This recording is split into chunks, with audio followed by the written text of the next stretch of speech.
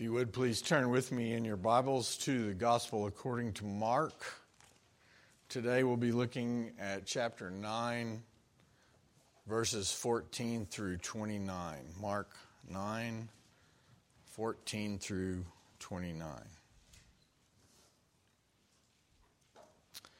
Last week we saw Jesus take Peter, James, and John to the top of a mountain where they witnessed Jesus' earthly body changed or transfigured into his supernatural body. Jesus was not reflecting the glory of God. He was producing the unsurpassable glory of God. It was emanating from him. Matthew tells us in his parallel account that Jesus' face was shining like the sun. Mark says in our text last week, the paragraph before we start today, that his clothes became radiant, intensely white, as no one on earth could bleach them.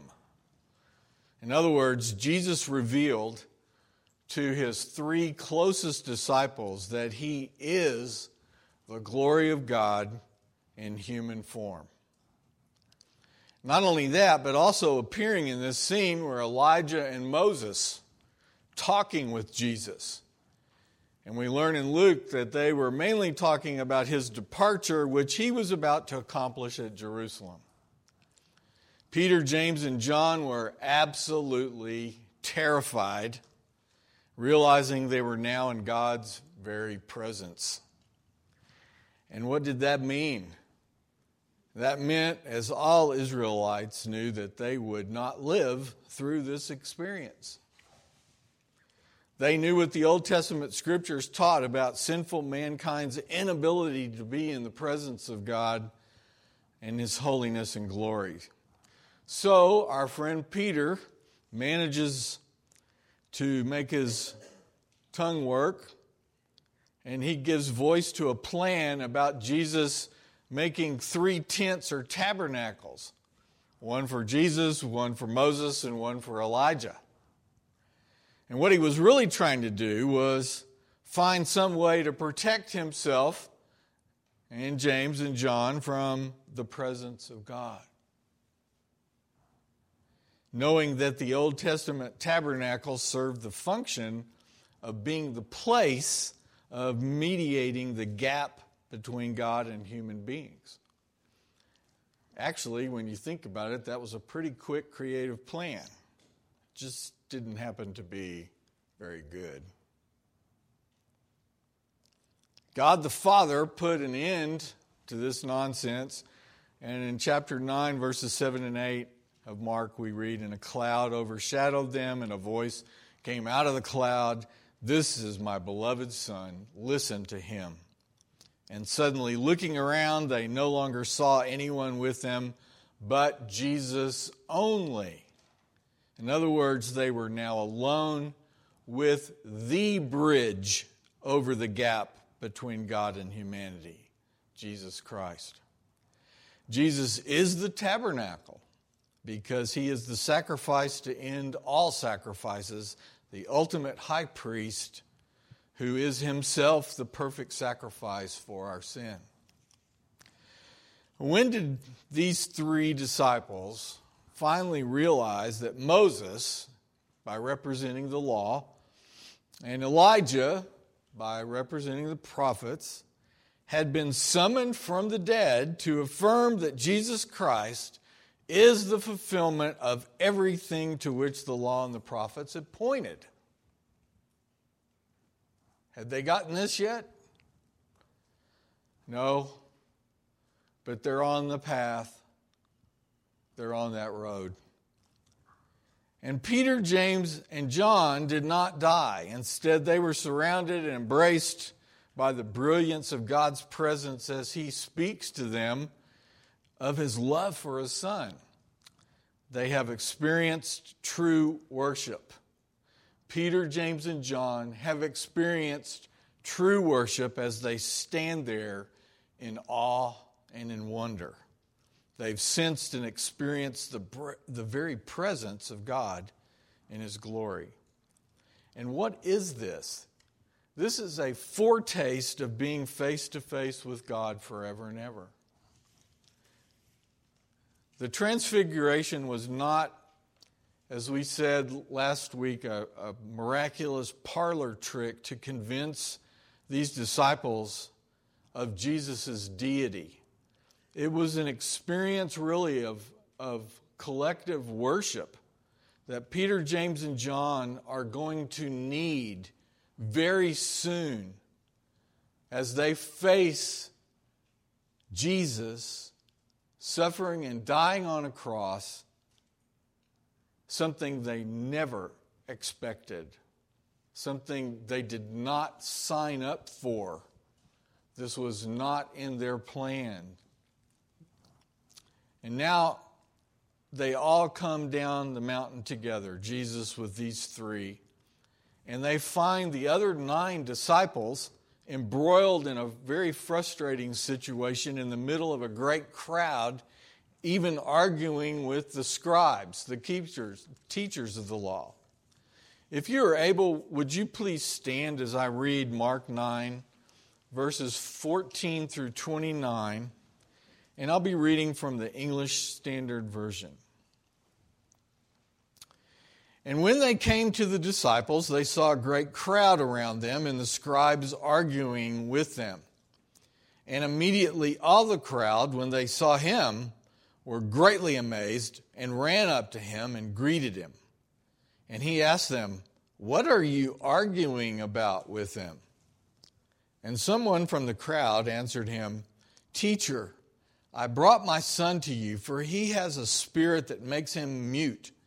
And whenever it seizes him, it throws him down, and he foams and grinds his teeth and becomes rigid.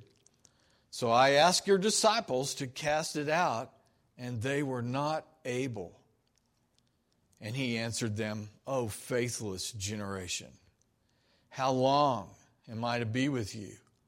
How long am I to bear with you? Bring him to me." And they brought the boy to him. And when the spirit saw him, immediately it convulsed the boy, and he fell on the ground and rolled about, foaming at the mouth. And Jesus asked his father, "How long has this been happening to him?" And he said, "From childhood.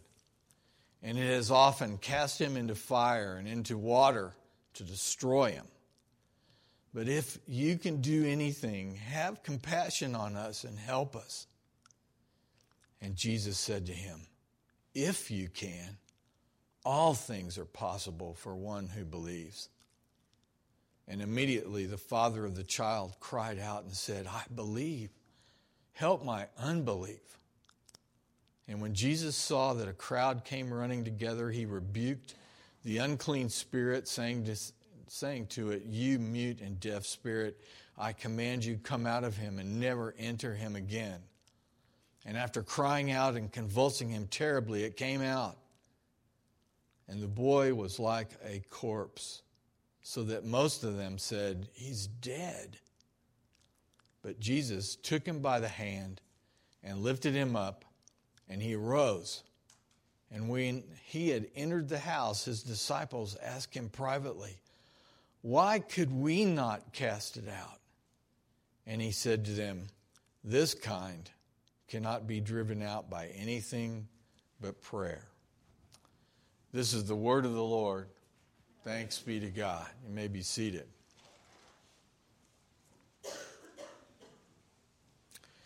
Well, this account on the heels of the transfiguration of Christ, which was witnessed by Peter, James, and John, actually provides vital information about what it means to experience God's presence. And you have to admit, the context of this is probably not what we expected to learn this in. For Peter, James, and John, experiencing God's presence in their mountaintop experience, can we say this, is now brought down to earth in the middle of the reality of living in a sinful and broken world. What it means to experience God's presence kind of ties all this together. In verse 14, we find out that there's a huge argument going on between the scribes, the teachers of the law, and the crowd, and Jesus. Jesus' disciples specifically, who had remained back here and hadn't gone up on the mountain. These 9 disciples had tried and failed to cast out a demon. And confusion is winning the day. Satan's motivation is always to destroy the image of God and mankind, something we need to remember. And anything he can do in this regard feeds his evil desire to triumph over God. So when Jesus' own disciples try and fail to cast out a demonic being, the scribes use this to do what? To defame Jesus, drag his name in the mud. And the watching crowd just is getting more and more confused about what's going on. But in verses 15 through 18, Jesus returns and he begins to sort out what's going on. Now, if this was you and I, and we were coming down the mountain after that kind of experience, we can't even imagine what that was. That's a foretaste of a foretaste of a foretaste for us. And we see all this going down at the bottom. Can you just hear our conversation? What now? What now? How crazy is this? Can we go back up? We don't like coming down from any kind of mountaintop experience. But here they are. They were in the middle of it. The father of the affected boy explains the situation, and he does so in graphic detail, which I'm sure when I was reading that out loud affected many of you in a much deeper way than you were probably planning. Every parent knows some of this, what it feels like. His account ends with, "So I asked your disciples to cast it out, and they were not able." Can you feel the pain of that statement? We find out in verse 29 that Jesus tells his disciples in private why this kind of evil spirit cannot be driven out by anything but prayer. Why? That was the answer. This kind can't be driven out by any way but prayer. So guess what? The disciples had not taken into account. Jesus' disciples here have been trying to exorcise this demon without even praying. Now, this is another demonstration of their inability to deal with evil and suffering in the world. The reason they couldn't was the same reason they couldn't understand why Jesus was going to have to die. They didn't see how weak and how proud they were. They were blind to their own true need.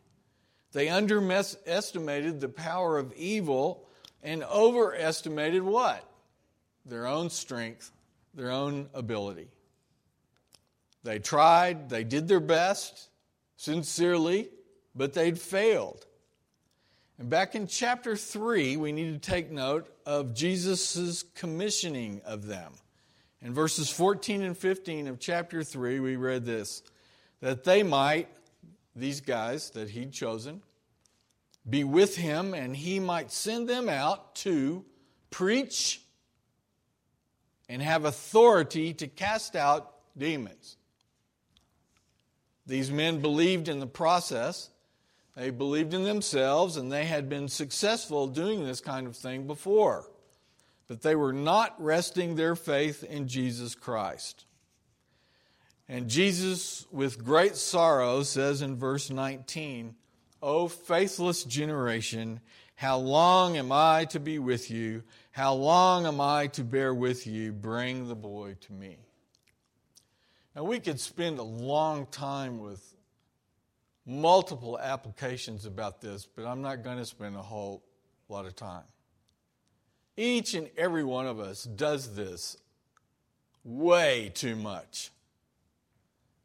God does something, works in our lives, teaches us something great. We have some kind of neat experience, whether it's fellowship or God's power or something, and immediately we think we've arrived.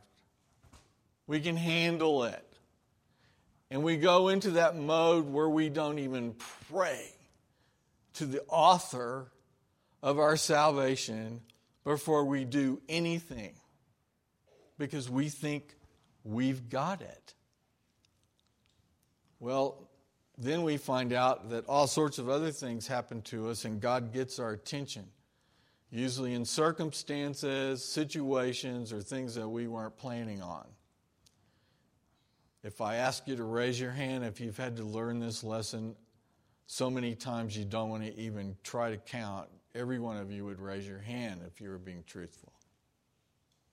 All of us would. So we can't point our fingers too quick at the apostles once again, because they just reflect our bent as well. So Jesus makes this really sad statement here. Faithless generation, how long am I going to be with you? The answer to that is not very much longer. Although we know that he sent the Spirit just for this very reason after he had risen. And as the boy is then brought before Jesus, the evil spirit recognizes where he is going and what happens. The Spirit immediately demonstrated the raging hatred the demonic realm felt towards Jesus. He convulsed the boy again, making him fall and roll around on the ground, foaming at the mouth.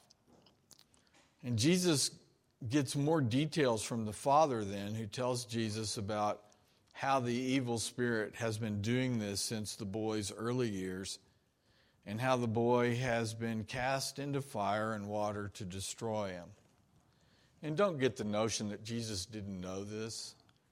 He wanted the Father to say this out loud to get him thinking about what all was at stake. And we'll see, this Father and Jesus are now face to face. We read in verses 21, the second half of verse 21 through verse 23, this. The boy had often been cast into fire and water to destroy him. But if you can do anything, Father says, have compassion on us and help us. And Jesus said to him, and catch the tone, if you can, all things are possible for the one who believes.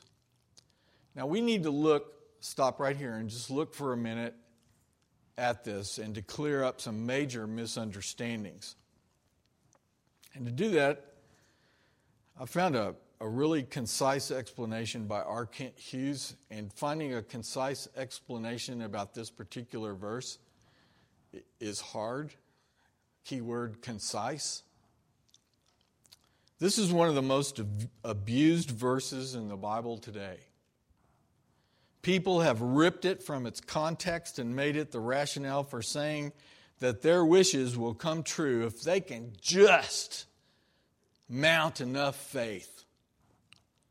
There are some who even teach that faith can control God, that if you believe enough, God has to do it. That is man-made, man-centered religion. The fact is, faith must never go farther than God's clear promises. For whatever goes beyond God's word is not faith, but something else that assumes its appearance. For example, say a parent is greatly concerned over a sick child's health and longs for the child's recovery. So he says to himself, I believe that Christ can heal him. I also believe that he will if I pray in faith. And I know that I will certainly be answered. Wrong. Such a prayer goes beyond God's word. The answer that is assumed will be yes, he will be healed. God may answer in another fashion, as in no or not yet. But the assumption we always make is that God doesn't answer our prayers really until it's a yes and I get what I want. Such a prayer goes beyond God's word. What does that mean? Certainly, Christ can heal his child, but Christ has not told him that his child will indeed be healed. Our faith can be then misplaced. This is where so many believers fall short. Yet there are times when we don't believe that God can do anything, which is the other extreme. There are souls we consider impossible for him to ever rescue. There are healings we think are beyond his power, and in this we also sin. We fail to believe the promises of his word or to pray in faith for their fulfillment, and greater things would take place if we would pray for them. Salvation of whole peoples, revivals, power in the church, miracles, both physical and spiritual. There are times when God reveals through his Spirit that he is going to do a specific healing, and in that case the believer can and must pray in faith. But is that what's going on here? What is going on here with Jesus? Well, let's look at this. The only person in this whole crazy scene at the bottom of this mountain who acknowledges his weaknesses and admits that he doesn't have what it takes to handle the suffering and evil that he's facing is the father of the boy. The father asked Jesus, but if you can do anything, have compassion on us and help us. In other words, what is he saying? Would you heal my son? It's pretty straightforward. And Jesus said, if you can, because that's what he said. All things are possible for one who believes. And the father responds, I do believe. Help me overcome my unbelief. Meaning, what? I'm trying, but I am so full of doubts. And then Jesus heals the guy's son, rebuking the unclean spirit and commanding it to come out of the boy and never return. Well, let's look at this some more then. We need to realize that this is very good news for all of us, and also understand exactly why it's good news. But first, let's go back and clear up this thing about the example. That's not this example, the previous example, general example for us. Does this man have a specific promise from the Lord Jesus Christ that he is going to heal his son? Yeah, he does. He's standing right in front of him, and he's bringing him to faith. He's asking him what's happening. He's not giving him a conditional deal, just drum up enough faith and I'll do it. We'll get to that in just a second. So keep that in mind as we go forward here. Why is this good news? Through Jesus, we don't need perfect righteousness. Just something that has been called humble dependence. But let's get a little more edgy. Someone else has called this repentant helplessness. And if you've been in a state of suffering, or you know somebody who is, that probably is closer to what your heart knows is true than something that we say a whole lot. Humble dependence. That nails it. But there's something about the phrase repentant helplessness that hits a little closer to home, doesn't it? We need repentant helplessness to access the presence of God. Now, what did Jesus not say to this father? And this will help you understand that Jesus did let him know. I'm going to do this, but I'm waiting here until you're going to believe that I'm going to do it. So the promise is right there in front of him. Jesus didn't say, I'm the glory of God in human form. Purify your heart, confess all your sins, get rid of all your doubts and your double-mindedness, serve penance, serve people down the block for 3 weeks. Once you've completely surrendered to me and can come before me with a pure heart, then you can ask for the healing you need for your son. See the difference? Jesus doesn't say that. He looks in this guy's eyes and he says, if I can, all things are possible with me. What does that mean? I'm going to do this for you. You believe me? That's pretty specific. And again, what did the father say? I am not faithful. He said, I'm riddled with doubts. I can't muster the strength necessary to meet all these moral and spiritual challenges. But what? But help me, Jesus. So what is this then? Folks, that's what saving faith looks like. Anybody that tells you have to clean up your life and come perfect before you can say you believe in Christ is telling you a lie. Jesus came while you were his enemy to make you his own. What is necessary? Did you catch that? Repentant helplessness. He's honest. He's opening his heart. I believe you. Give me more belief. Help my unbelief. Help me overcome my unbelief part. This is saving faith. It's faith in Jesus. It's not faith in yourself.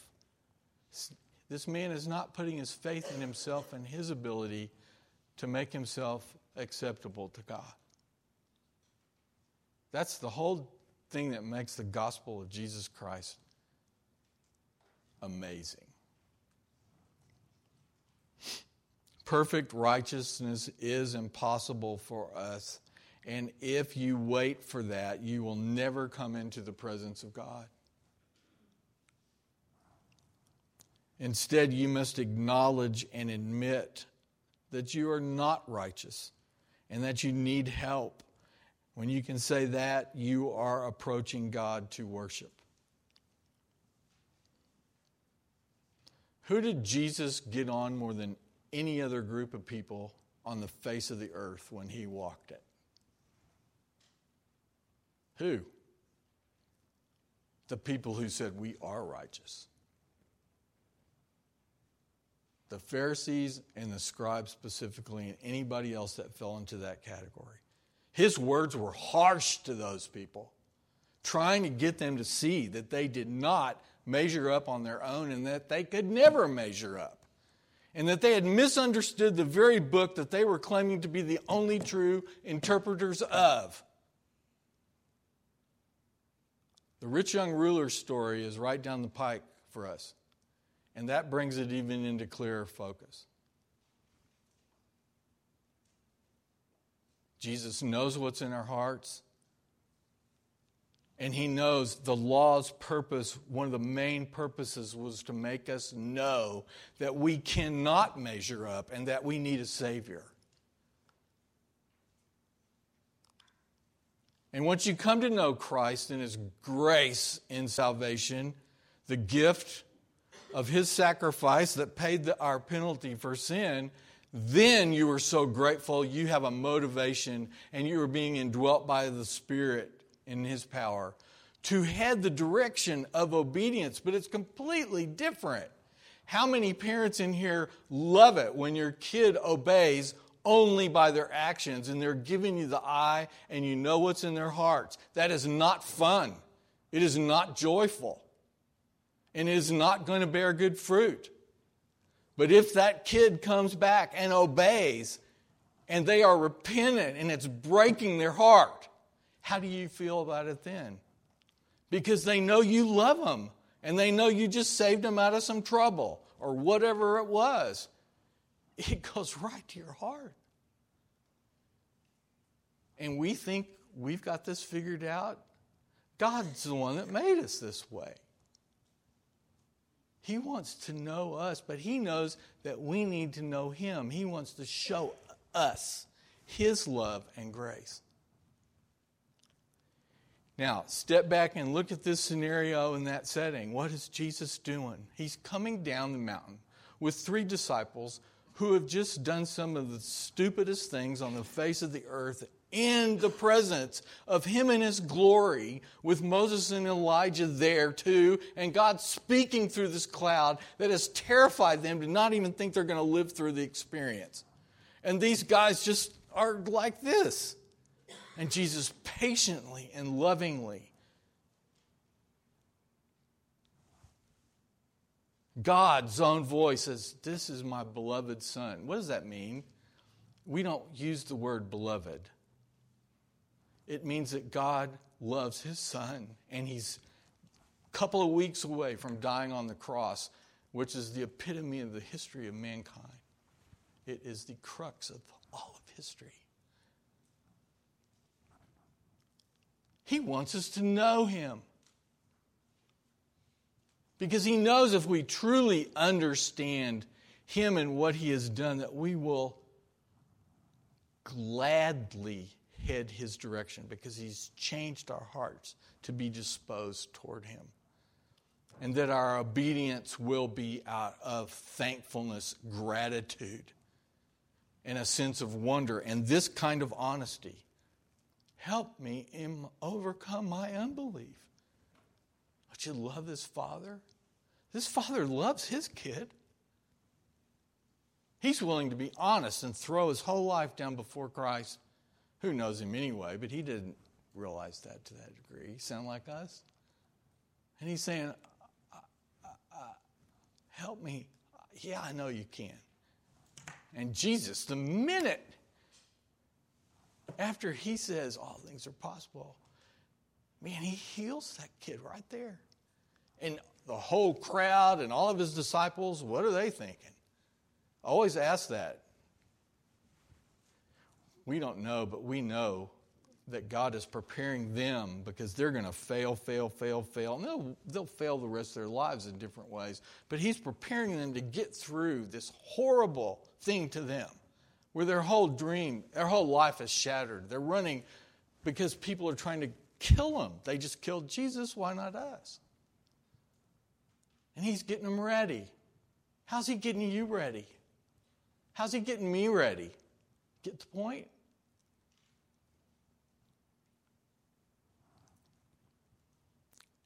Jesus' words, how long am I going to be with you? Oh, faithless generation. Who do they apply to? Yeah, you're looking at him. Me? You? He is so patient. He is so faithful. He knows what's going on. He is not asleep at the wheel.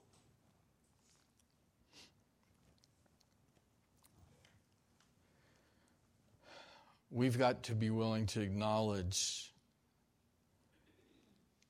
that we're not righteous. And we can stand before God because we are clothed in the righteousness of someone else. And His name is Jesus Christ. We bring nothing to the table.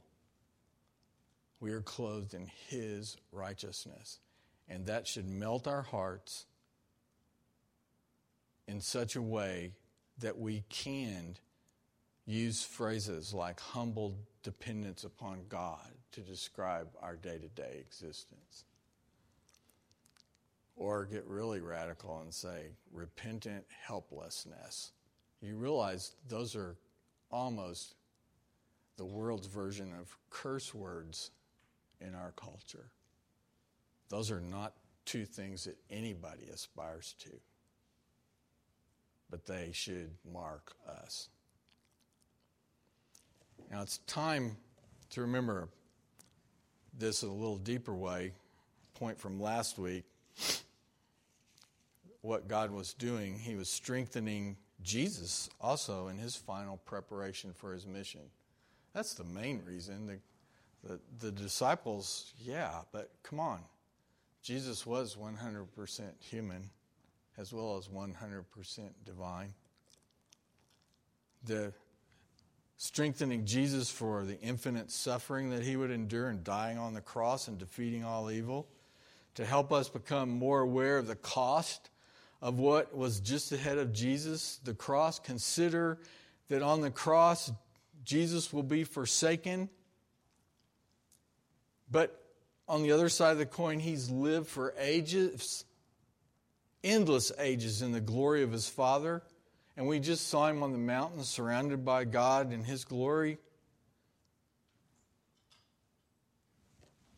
Mountain glory, Jesus forsaken on the cross.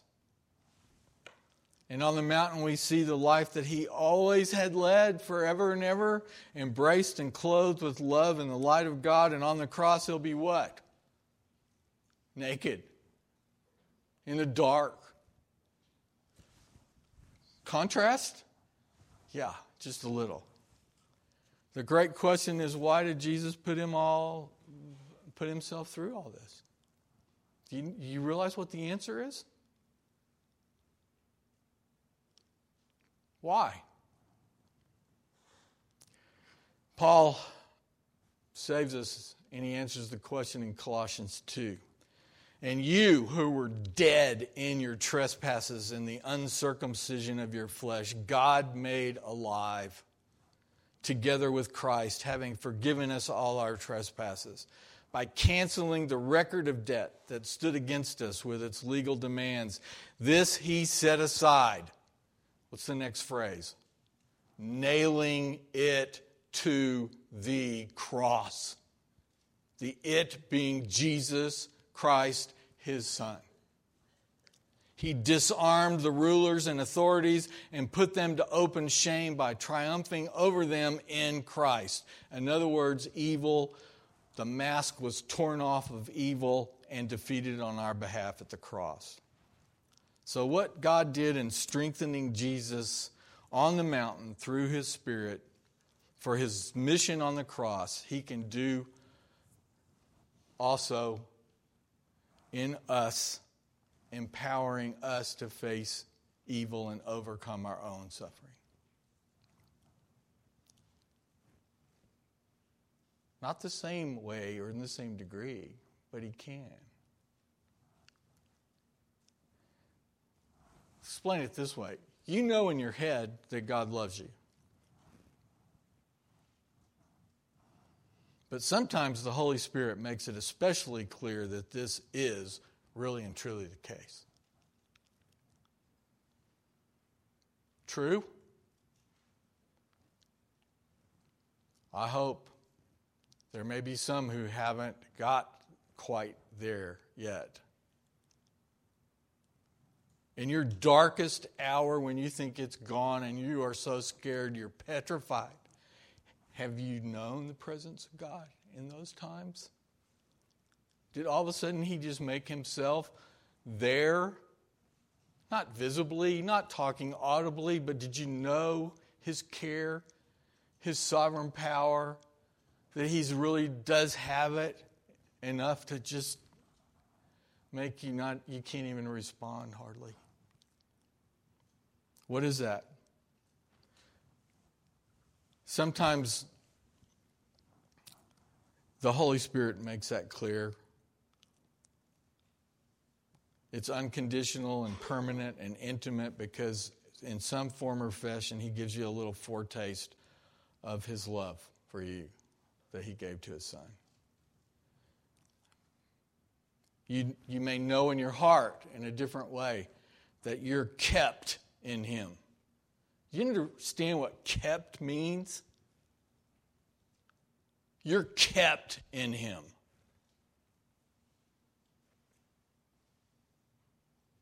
The psalm, fortress, refuge, all those words are kept in him. How about you're his son or daughter?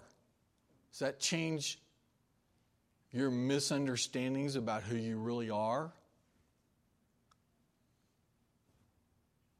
I can still hear a speaker from college that just looked at all of us and said, "You are a son of the king." Or, "You are a daughter of the king." And I thought, whoa. And I forget it all the time. How about you're experiencing the truth that he would go to infinite cost and infinite depths not to lose you because he's already done that for you in Christ. Didn't have to do it again. We just have to remember it. And that's a foretaste of your eternal inheritance in Christ that he can provide to his own people in this life. Foretaste. It's at his timing. You can't make it happen, but he will provide little encouragements to you where you know his presence. Now, you can also say it this way. When you've pursued God in this repentant helplessness, you know what that really is? It's worship. Every time you sense his embrace, your soul will shine a little bit brighter with his reflected glory. You're reflecting it. It's coming from him. And you will be the slightest bit more ready to face whatever life has in store for you. And most of you know that.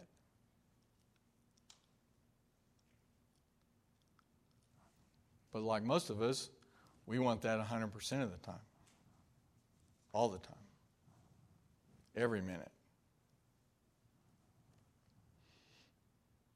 Now, this was brought home especially to Peter, James, and John as they came down from this mountain and found themselves face to face with this father who approached Jesus, and they saw demonstrated in this man this attitude of repentant helplessness.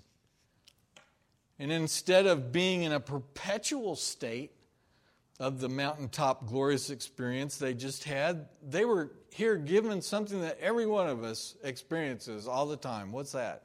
A real life, messy, and painful look at how an honest, forthright, humble man approached Jesus in his helplessness and was brought into Christ's presence and love.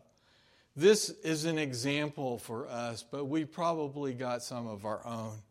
We know from the rest of Mark 9 and following that this lesson was far from being learned by these guys.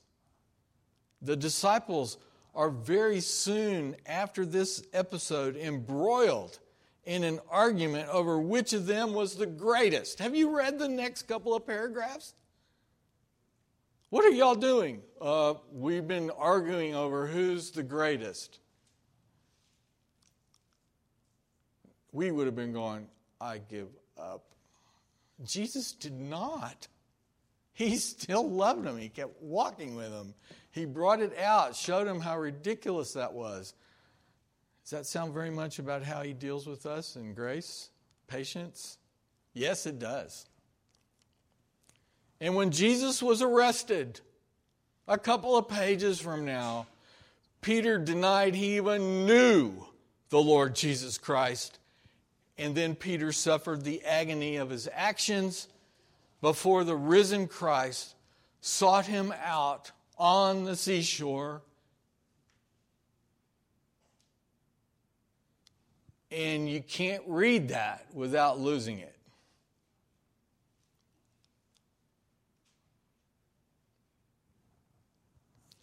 Praise our Lord for his faithfulness to us and his patience with us. And there's a word for that that's all over the Psalms. In the English Standard Version, it's translated as steadfast love. Let's pray. Oh, Father, approaching another rich passage, rich in so many ways, it touches so deeply.